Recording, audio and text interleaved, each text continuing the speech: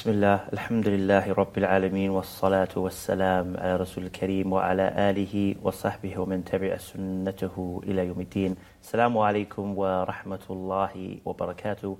Welcome again to another episode of your weekly Islamic discussion show, Guest of the Week, coming to you from Sharjah TV.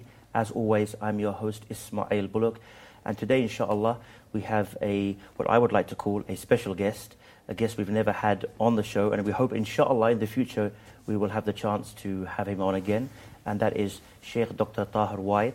Assalamu alaikum. Wa alaikum salam wa rahmatullah. Jazakallah khair for coming on. Barakallah feek. Now, before we go into today's main topic, maybe you could give a very short introduction to yourself, because I think that's, for those who may not know you, I think that's very good for the people to hear a little bit of your abbreviated story, possibly.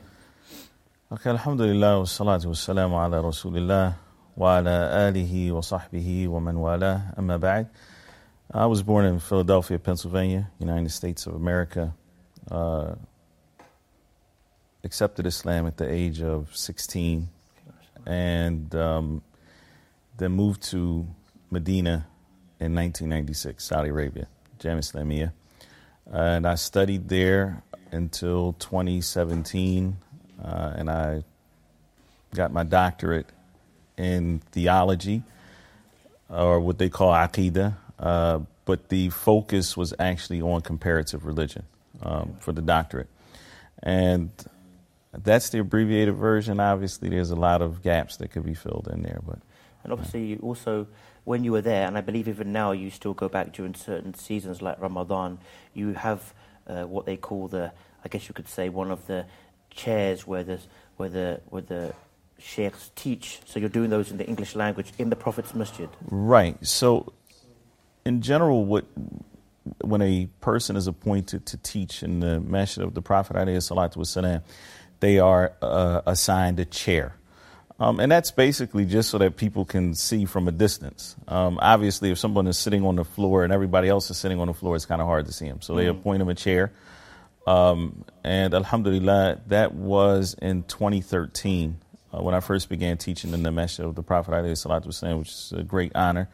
I started with the 40 hadith of Al-Imam An-Nawawi rahimahullah, and that was outside of the seasons, but since I've moved back to the United States, now I'm currently just teaching during the seasons, which constitute Ramadan and Hajj time. So inshallah, if any of our viewers are over there, they can look out for you, inshallah. Yes, inshallah, yes. Barakallah feek. Now, we want to talk today about the importance of good character, or the status of character in Islam. And even though we may have touched upon this topic in past episodes, this is a topic I don't think you can ever stop talking about. And obviously that will come up in today's discussion. The fact, I think it's enough that the Prophet ﷺ said that the heaviest thing on the scales is good character. So that itself says that it's something that maybe we can always have a refresh, or we can always look at new angles from it. It's not something that is limited to a couple of episodes. No doubt about it. Along with the statement that you just mentioned from the Prophet ﷺ, I think it's critical for us to examine, what happens a lot of times with Islam is that we can get caught up into, the more finite aspects, if you will. And there are other things about Islam and the teachings of the Prophet ﷺ that are very vast, but they summarize the entire religion. So this is one of those things. The Prophet ﷺ taught so much about Allah subhanahu wa ta'ala, about the creation, about our purpose in life and so forth. But he summed his mission up with very few words. He said, إِنَّمَا بُعِثْتُ لِأُتَمِّمَ مَكَارِمَ الْأَخْلَاقِ. I have only been sent to perfect or to complete noble character, good behavior. Now, from the Arabic construction, right, the term innama, it is for al-hasr, which means that you are restricting the following statement that you're making. So the Prophet ﷺ has basically restricted his entire mission to the perfection of noble and good character and good conduct. I think what's important to note about this hadith, and a lot of times it may be a misconception for some people, and that is that good character simply means how you interact with other people.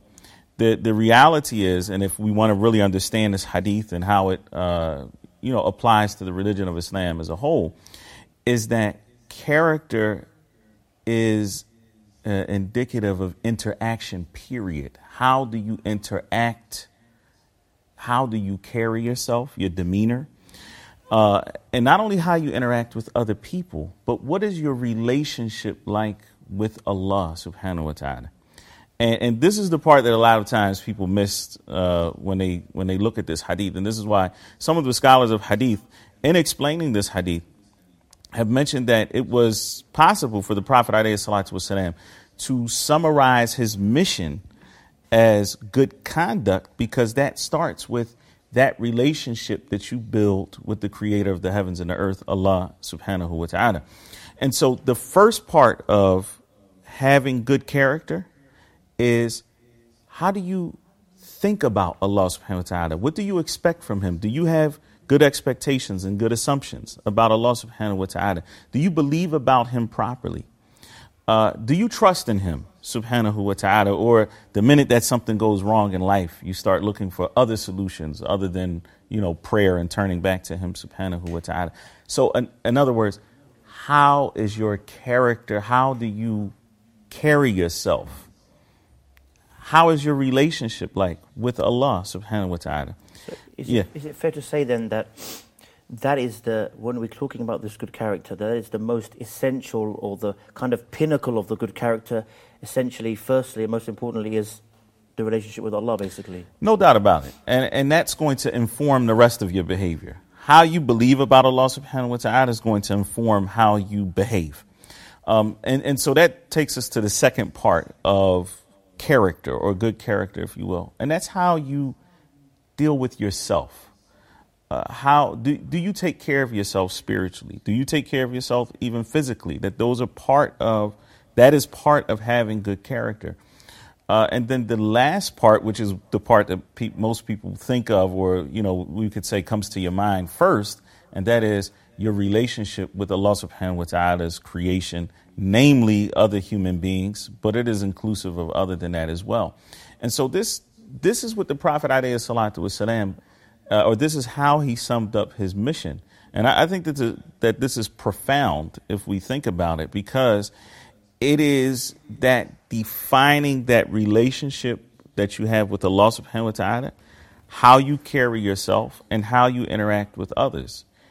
And that is the deen. When you look at the teachings of Islam, they can neatly fit into one of those categories. And in fact, if you look at another hadith, the hadith of Abi Dharr and also Mu'adh ibn Jabal radiyallahu ta'ala anhuma, when asking the Prophet alayhi salatu wasalam for advice, the Prophet sallallahu alayhi wasallam told him three things. He said, ittaqillah haythuma kunt, wa atbi' as-sayyi'ata al-hasanata tamhuha, wa khaliq an-nas bi khuluqin hasan. So the Prophet sallallahu alayhi wasallam in this hadith told them to be mindful of Allah, to have taqwa of Allah, no matter where you are, which is profound. And let's get through the hadith and then we can go back and talk about it, inshallah. And the second thing he told them was, follow up a bad deed with a good deed. It will erase it. And deal with the people with good behavior. When you interact with people, have good behavior when you interact with them.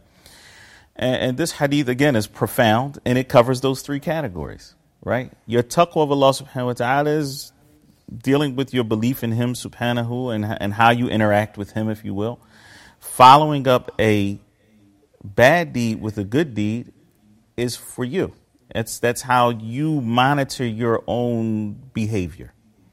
And from that, we know that al-muhasabah, which is self-examination, or what may be translated as taking account of yourself, is very important, because that's when you realize, I've done something that isn't good. I need to repent. I need to turn back to Allah. I need to follow this up with a good deed. And so that itself is like a form of ibadah. Yeah, you're refining your character at the same time. Absolutely. If you can recognize the mistake and seek in repentance, that's a way of trying to make your character better. Correct. And again, this is how you're dealing with yourself, if you will. And then the last part of the hadith is وَخَالِقِ النَّاسِ بِخُلُقٍ حَسَنٍ, and deal with the people in a good way. So this hadith complements the other hadith, which is that I have been sent to perfect noble conduct. If we look at that aspect of taqwa, and the first part of this wasiyah, or this first part of advice from the Prophet sallallahu alaihi wasallam, which is to be mindful of Allah subhanahu wa ta'ala at all times, no matter where you are. It's very important advice.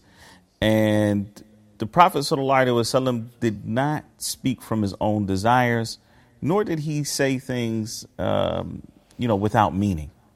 Haythu ma kunt, wherever you may be, is important, because there are people who, in certain circumstances, they may be generally good, they may be, conscious of Allah subhanahu wa ta'ala and mindful, and then the minute that they travel, it's almost like Allah subhanahu wa ta'ala is only at home. When I'm on the road, it's a totally different ball game. And it's important that we don't allow that to become part of who we are, that we fear Allah subhanahu wa ta'ala in all circumstances, not just in the masjid, but wherever you may be. That brings to mind, maybe you can remember the exact wording of the hadith, it slips my mind right now, but it reminds me of that hadith that talks about the person who has mountains of good deeds, and then, but they become like dust, because when he is alone, he crosses the boundaries of Allah. Naam. So that hadith, the Prophet sallallahu alaihi wasallam said that from your ikhwan, from your brothers, there are those who have deeds like the mountains of Tihama. Nah. But they will be like scattered dust. And they said, and what is that from? The Prophet alayhi salatu wasalam said that they, when alone, they violate the laws of Allah subhanahu wa ta'ala. And so this is like the person who, when he's in front of his brothers, or when she's with her, sisters in Islam and things like that there's a certain type of behavior and demeanor. But when they're alone, subhanAllah, they turn into somebody else. This hadith, again, is a tremendous hadith. There's so many benefits that we can take from it.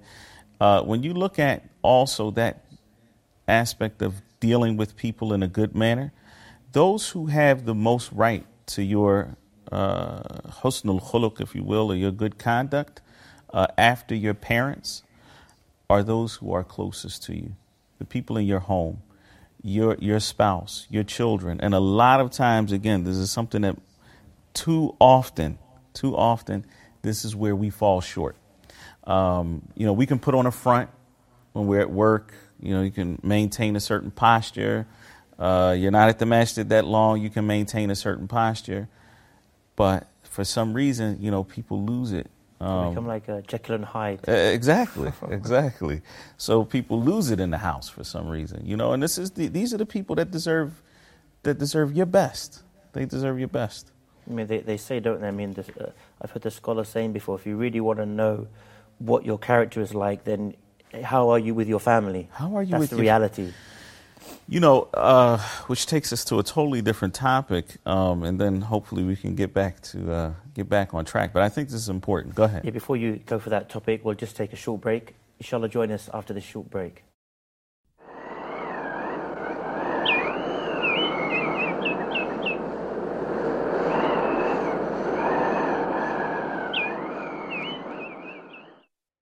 Assalamu alaikum and welcome back. Sheikh Taha, just before the break, we mentioned that the scholars have said if you really want to judge yourself, I guess, or get an idea of how you are really character-wise, then you should see how you are at home. Because you mentioned there's so many people who put on a front, as you say, and when they go home, they're the most aggressive, most abusive, most rude person. Right. So this is a big issue. Yeah, it is. And it takes us to another topic, and that is the importance of the marriage of our Prophet alayhi salatu wasalam to Aisha radiallahu ta'ala anha, which, as we know, in recent years has become a big topic of debate and big discussion. even though it wasn't an issue, prior to modern times. But the interesting thing about that marriage is that it is through that marriage that we know who the Prophet ﷺ was in his home. There were no other wives of the Prophet ﷺ that narrated close to what Aisha radiallahu ta'ala anha was able to narrate about the character of the Prophet ﷺ in his home and how he behaved in his home. And so we see that, and this is like no other historical figure, subhanAllah. We know who the Prophet ﷺ was in the masjid. We knew who he was when he was with the Muslims in general, when he was out and about. And all of that is possible, again, for a person to maintain a certain posture in front of people. But who was he, sallallahu alayhi wasallam, in his home? He was gentle. He was kind. He would pray at night when nobody else was watching. When he had the ability, if he was an imposter, why would he pray at night until his feet would swell, as Aisha radiallahu ta'ala anha said? And then she would ask him, "O Messenger of Allah, you're praying like this until your feet swell, and you have been forgiven of your previous sins and that which is to come, or your previous mistakes and that which is to come." And the Prophet ﷺ would say to her, فَلَا أَكُونُ عَبْدًا شَكُورًا, should I not be a grateful servant to Allah subhanahu wa ta'ala? I mean, who does that? Who does that except for one who is truly trying to please their Creator? And so we see this man's character, sallallahu alayhi wasallam, in a manner, and we benefit that from the marriage of the Prophet sallallahu alayhi wasallam to Aisha radiallahu anha. And I think if you probably look at it in many historical leaders or influential figures throughout history, a lot of the time, like you said, they were very good, for example, on the battlefield, or they were very good as politicians, or they were very good as leaders. But if we have much information about their family life, it tends to be negative things, how he was abusive to his wife. Right. And the interesting thing is, like you just said, if you even have that information, for so many of those figures, you don't even have the information. But Allah subhanahu wa ta'ala promised that he would preserve the revelation. Inna nahnu nazzalna dhikr wa inna lahu lahafidun. Indeed, we have sent down the remembrance, revelation as a whole, and we will preserve it. And part of revelation is that lifetime, or how the Prophet ﷺ spent his life, the things that he said, the things that he did. All of that is part of revelation, and that was preserved. Now, so you mentioned that initially, that hadith of fearing Allah wherever you are. I guess maybe we could take some tips, that being the ultimate, most important part of the character is that taqwa of Allah. Maybe we could take some tips on ways, I guess that could be a whole episode, but maybe just a few tips for this part of the show on how can one try and attain this taqwa and try and keep this taqwa. Well, I think that there are two major things, since you said, like as you alluded to, it could be its own show or a series of shows, if you will. I think that there are two major things that we can look at, and hopefully those will be things that somebody can actually grasp onto and become more of a muttaqi, if you will, one who has taqwa. The first of those things, these are broad categories, by the way, is to grow in knowledge of Allah subhanahu wa ta'ala. And that is one of the main objectives of the Quran itself. Allah subhanahu wa ta'ala sent down the Quran as revelation, and revelation means to reveal something, to remove ambiguity. So Allah subhanahu wa ta'ala is revealing himself to the creation. He is telling the creation who he is. And the more you have knowledge of Allah subhanahu wa ta'ala, the more you will fear him, the more you will be conscious of him, the more you will hope in him subhanahu wa ta'ala, the more you will put your trust in him, the more you will love him subhanahu wa ta'ala. And this is part of one of the main objectives of the Quran itself. So this is why if you read the Quran, it will be very difficult for you to go just a few ayat without seeing Allah subhanahu wa ta'ala saying about himself, إِنَّهُ كَانَ عَلِيمًا حَكِيمًا.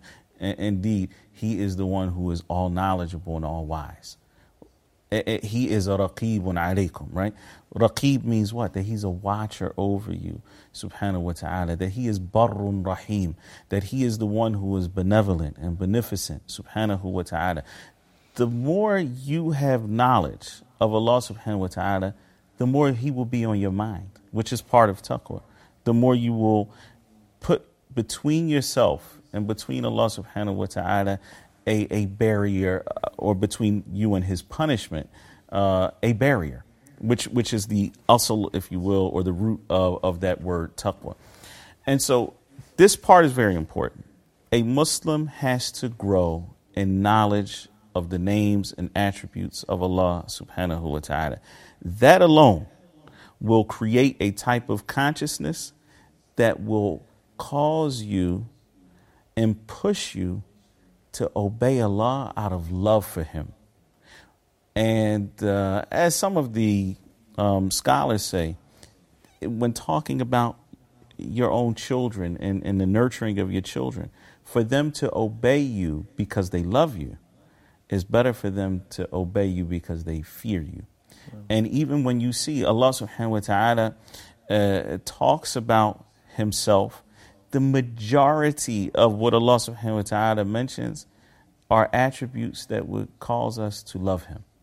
And so every surah except for Tawbah starts off with Bismillah ar-Rahman ar-Rahim. When he starts, the first thing that we read, and what we read in every salah, Alhamdulillahi Rabbil Alameen. Ar-Rabb is the nurturer. The one whom these are attributes that cause you to love him, subhanahu wa ta'ala.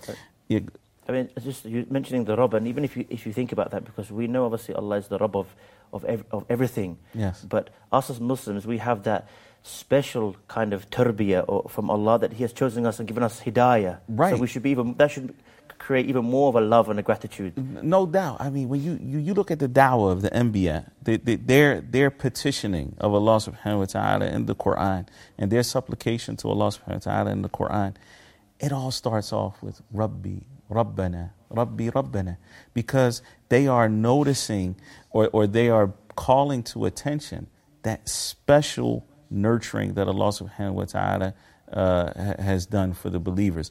The point is what?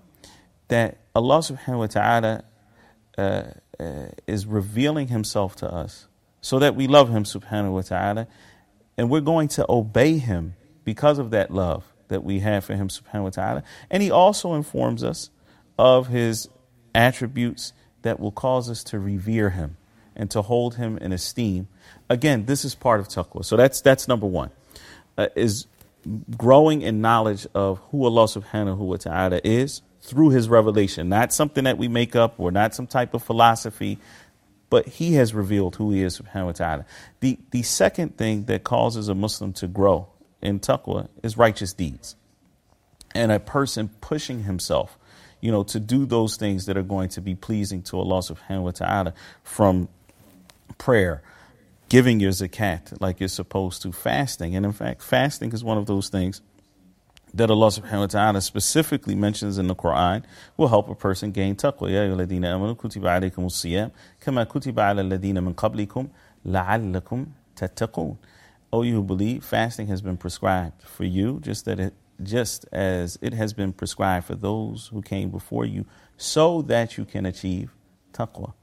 And so it is, that pushing oneself to increase in the worship of Allah subhanahu wa ta'ala that helps one grow in taqwa. Now, we mentioned the good deeds wipe out the bad deeds. Right. So maybe there's some viewers out there, they want to get a bit of an understanding on how that works. For example, they may say, does that mean if I've committed a major sin and I do a good deed, that it will wipe it out? Or is there something extra I need to do in those kind of sins that they may have fallen into? Right. So as the scholars mention, when speaking about good deeds, one of the best good deeds is tawbah. That is what we often translate as repentance. Tawbah, however, is a lot deeper than what we often think of when we say repentance. So tawbah means to turn around or to turn towards. And so when you perform tawbah, what you are doing is you are turning to Allah subhanahu wa ta'ala. When you turn to Allah, you're turning your back on everything else. You're turning your back on those things that are displeasing to Allah subhanahu wa ta'ala, and you are turning towards those things which do please Allah subhanahu wa ta'ala. And so this is one of the best good deeds that a person can actually perform. And if a person does, in fact, make tawbah, then it will erase the sin, no matter how great that sin is, even if it is a major sin. If a person repents from that, does actual tawbah from that major sin, then Allah subhanahu wa ta'ala accepts that tawbah from them. There are other sins that a person may commit that are not major sins in comparison. And we should never take any sins lightly. But in comparison, they're not considered to be major sins. Those sins are obliterated by the good deeds that a person does. So our Prophet alayhi salatu wasalam said, as-salawatul khams wal-jumu'atu ila al-jumu'ah wa Ramadan ila Ramadan kaffaratun lima baynahun majtunibat al-kabair. That the 5 daily prayers, and from one Jumu'ah prayer to a next, and from Ramadan to Ramadan, are expiation for the sins that were committed in between them, as long as one avoids major sins. Now, so this again is part of character. And this helps a person to refine their character. And a lot of times the sins that a person commits are actually sins that relate to the rights of other people. And so when a person, for example, backbiting, spreading rumors, taking someone's wealth without their permission. All of these are sins. They're sinful, but they relate to the rights of other people. When you make tawbah for those and you fix the situation, that is part of refining your character. Something that you said earlier when we said we shouldn't focus too much on whether these sins are small or minor. It reminds me of the statement of the scholars where they say, like, don't look at the size of the sin, look at the one who you're disobeying. The one who you're disobeying. Correct. Yeah. So I think if we were to try and our best to implement that, then that's a really good kind of policy to implement in our life. That is the policy, and that is that you grow so much in your consciousness of Allah subhanahu wa ta'ala that you don't want to disobey Him. You know that He's watching you. You know that He's listening to you. You know that there's not a place that you can disobey Him subhanahu wa ta'ala except that He is the owner of that place. He is al-Malik subhanahu wa ta'ala, which means the owner. Nah. I'll just hold you on that point, inshallah. Please join us for the last part of the show after this short break.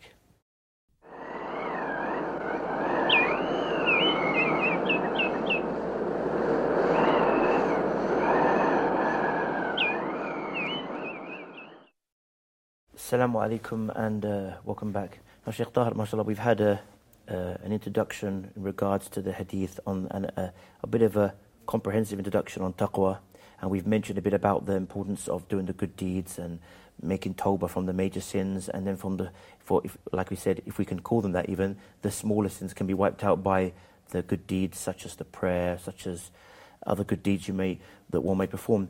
Now, for the last part of the hadith that you mentioned is, and to face the people or to interact with the people with the best of character, or with good character. Right. So maybe for this last part of the show, in the next 12 or 13 minutes, maybe we can go through briefly again, because this could probably take many episodes, on the different, or the most important, I guess, or the most common categories of people that we may interact with on a daily basis, and the kind of rights they have upon us, and the way we should be acting with them. Right. Maybe from importance level first, I guess. Okay, well, obviously the most important, and that is based on what Allah subhanahu wa ta'ala has said in the Quran, the most important people that you will interact with are your parents. وَاعْبُدُوا اللَّهَ وَلَا تُشْرِكُوا بِهِ شَيْئًا وَبِالْوَالِدَيْنِ إِحْسَانًا. So Allah subhanahu wa ta'ala says to worship Allah alone. Do not associate any partners with Him in that worship. And treat your parents well. Treat them kindly. Treat them with ihsan. which can loosely be translated as benevolence, to always want good for them, right? So the relationship that one has with his or her parents is absolutely essential to give it your all. It's not enough to just be okay with your parents. We have to push ourselves. I mean, for those of us who have parents that are still alive, we have to do our best to really show them that we care about them, that we love them, that we put their comfort above our own comfort. And this doesn't matter, what religion your parents are even. وَصَاحِبْهُمَا فِي الدُّنْيَا مَعْرُوفًا. Even if they're not Muslims, even if they're trying to get you to worship something other than Allah subhanahu wa ta'ala, which we know is the greatest sin. Allah subhanahu wa ta'ala says, but be their companions in this life in goodness. And when a man came to the Prophet alayhi salatu wasalam and said, who is the one that has the most right to my good companionship? The Prophet sallallahu alayhi wasallam said, your mother. And the man asked him again, he said, your mother. The man asked him again, he said, your mother. And then the last time the Prophet sallallahu alayhi wasallam said, then your father. So what we see from this is that there is nobody else. There's no one who has the right of the mother in terms of human beings in Islam. Nobody has the right like the mother, and then it is the father. And so the relationship that a person should strive to maintain with their parents is one of good companionship and always showing them that he or she wants the best for them. SubhanAllah, you reminded me, I believe it was Umar radiallahu anhu, that a man had carried his mother for the Hajj pilgrimage. And he came to him and said to him, have I repaid her back now? Allah. And he said, if I can recall correctly, you haven't even paid her back for like one of her labor pains. Yeah. So that's really a smack in the face for a lot of us, I think. Yeah, it's a living example of what it really means to. And as the Prophet alayhi salatu wasalam said, that one of you will not be able to pay back, to repay, his parents for what they have done for them, unless you find that your father is enslaved and you are able to purchase his freedom. And only at that point, subhanAllah, and if you really think about what that means that there was a man who was owned by another man, and then you were able to free him from that bondage. Only then would you be considered to have repaid him. And we none of us have that ability. Allah musta'an. After that. And let's in order to avoid order, of preference, just some of the other people that definitely have rights over us, our spouses. And the Prophet ﷺ gave us a golden rule, if you will, in dealing with people in general. And that is, لا يؤمن أحدكم حتى يحب لأخيه ما يحب لنفسه. None of you believes. And I know we usually translate it as truly believe. But the Prophet ﷺ said, none of you believes until he loves for his brother what he loves for himself. Now, this is often called the golden rule or the ethics of reciprocity, but it's a little different. And that's because what other people say is do unto others as you would have done unto you. The Prophet ﷺ went way beyond what you actually do, and he went to the crux of the matter, which is the heart. Love for them what you love for yourself. You may do things that you don't really even like doing, but you do it because you want them to pay you back like that. No, this is deeper, that you're actually supposed to love for that person, what you love for yourself. And again, beyond the parents, this is about everybody who you interact with. Your wife is your sister in Islam. If you're a woman, then your husband is your brother in Islam, right? You should love for them what you love for yourself. When it comes to dealing with our spouses, the Prophet ﷺ said, لا يفرق مؤمن مؤمنة إذا كره منها خلقا رضي منها آخر. That a believing man should not hate a believing woman. He shouldn't despise her. If there's a quality that he doesn't like about her, there's something else that he does. In other words, learn how to overlook your spouse's fault. You know, this is important because you're not going to be able to have a decent relationship with your spouse if you nitpick. You know, no. If I recall correctly, Umar radiallahu anhu, I think his wife, some stage in their marriage, had become very verbal towards him, to say the least. And he was asked, like, how are you able to stomach that? Yeah, how can you stomach this it from her? Yeah. And I believe he replied along the lines of, you know, all these years she's fed me and washed my clothes and taken care of me. Right. So this is nothing in comparison. I can take it in. So Ibn Abbas, radiyallahu ta'ala anhu, he used to say, I don't ask my wife for all of my rights, so that she doesn't ask me for all of her rights. I mean, the reality is that the spouse has a very high status in Islam, and it is very difficult to fulfill all of those rights. And so we look for the general, we look for what is general in this sense, which is وَعَاشِرُهُنَّ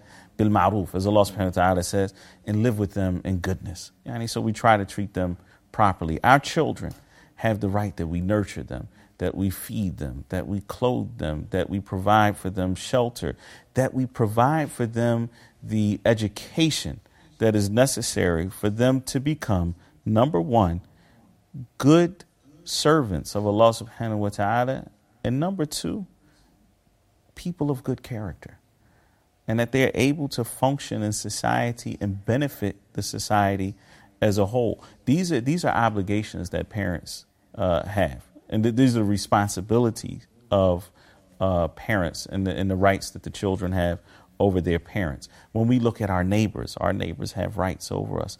The Prophet sallallahu alaihi wasallam said, "Wallahi la yu'min."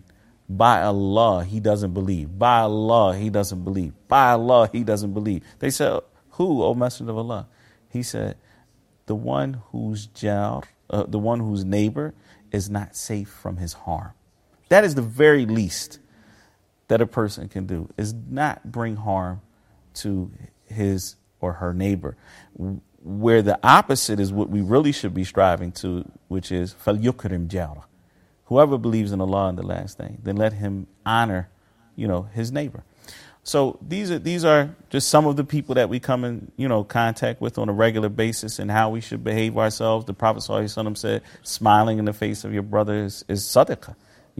We should be people who smile, not people who walk around with a frown on our face all the time. To look at some of the things that we can do to help improve our character. And we talked about some of the things that we can do to help, grow in taqwa, which will help us with our character. But one of the things that is often neglected is to remember to ask Allah subhanahu wa ta'ala to give us good character. And the Prophet sallallahu alaihi wasallam used to make the following dua. He would say, Allahumma ahdini li ahsan al-akhlaq, la yahdi li ahsaniha illa ant, wasrif anni sayyi'aha, la yasrifu anni sayyi'aha illa ant. And this is part of a longer dua that was narrated by Ali ibn Abi Talib radiyallahu ta'ala anhu in Sahih Muslim. And so here the Prophet sallallahu alaihi wasallam is saying, "Oh Allah, guide me to the best of character. There's none that guides to the best character except for you."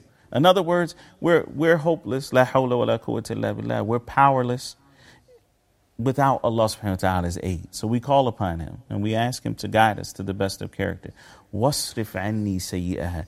Take away from me evil character. La yasrifu anni sayyi'aha illa ant. There's no one that is going to take this evil character away from me except for you. So sometimes people have bad character. Sometimes people may, for example, be aggressive, hostile.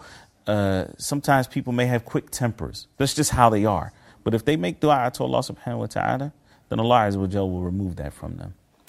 SubhanAllah, actually, when you hear these du'as, It's amazing because, of course, these du'as, the Prophet ﷺ said these also to teach us, but he was also saying them sincerely himself. Right. And we know that Allah refers to him in the Quran of being of the most noble or greatest of character. Right. So that really makes us say to ourselves, how much more in need are we to make this dua?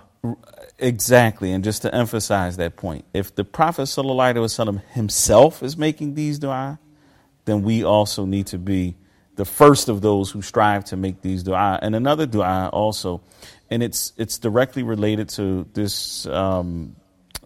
subject matter that we're dealing with, which is one of character and how you interact with yourself, right?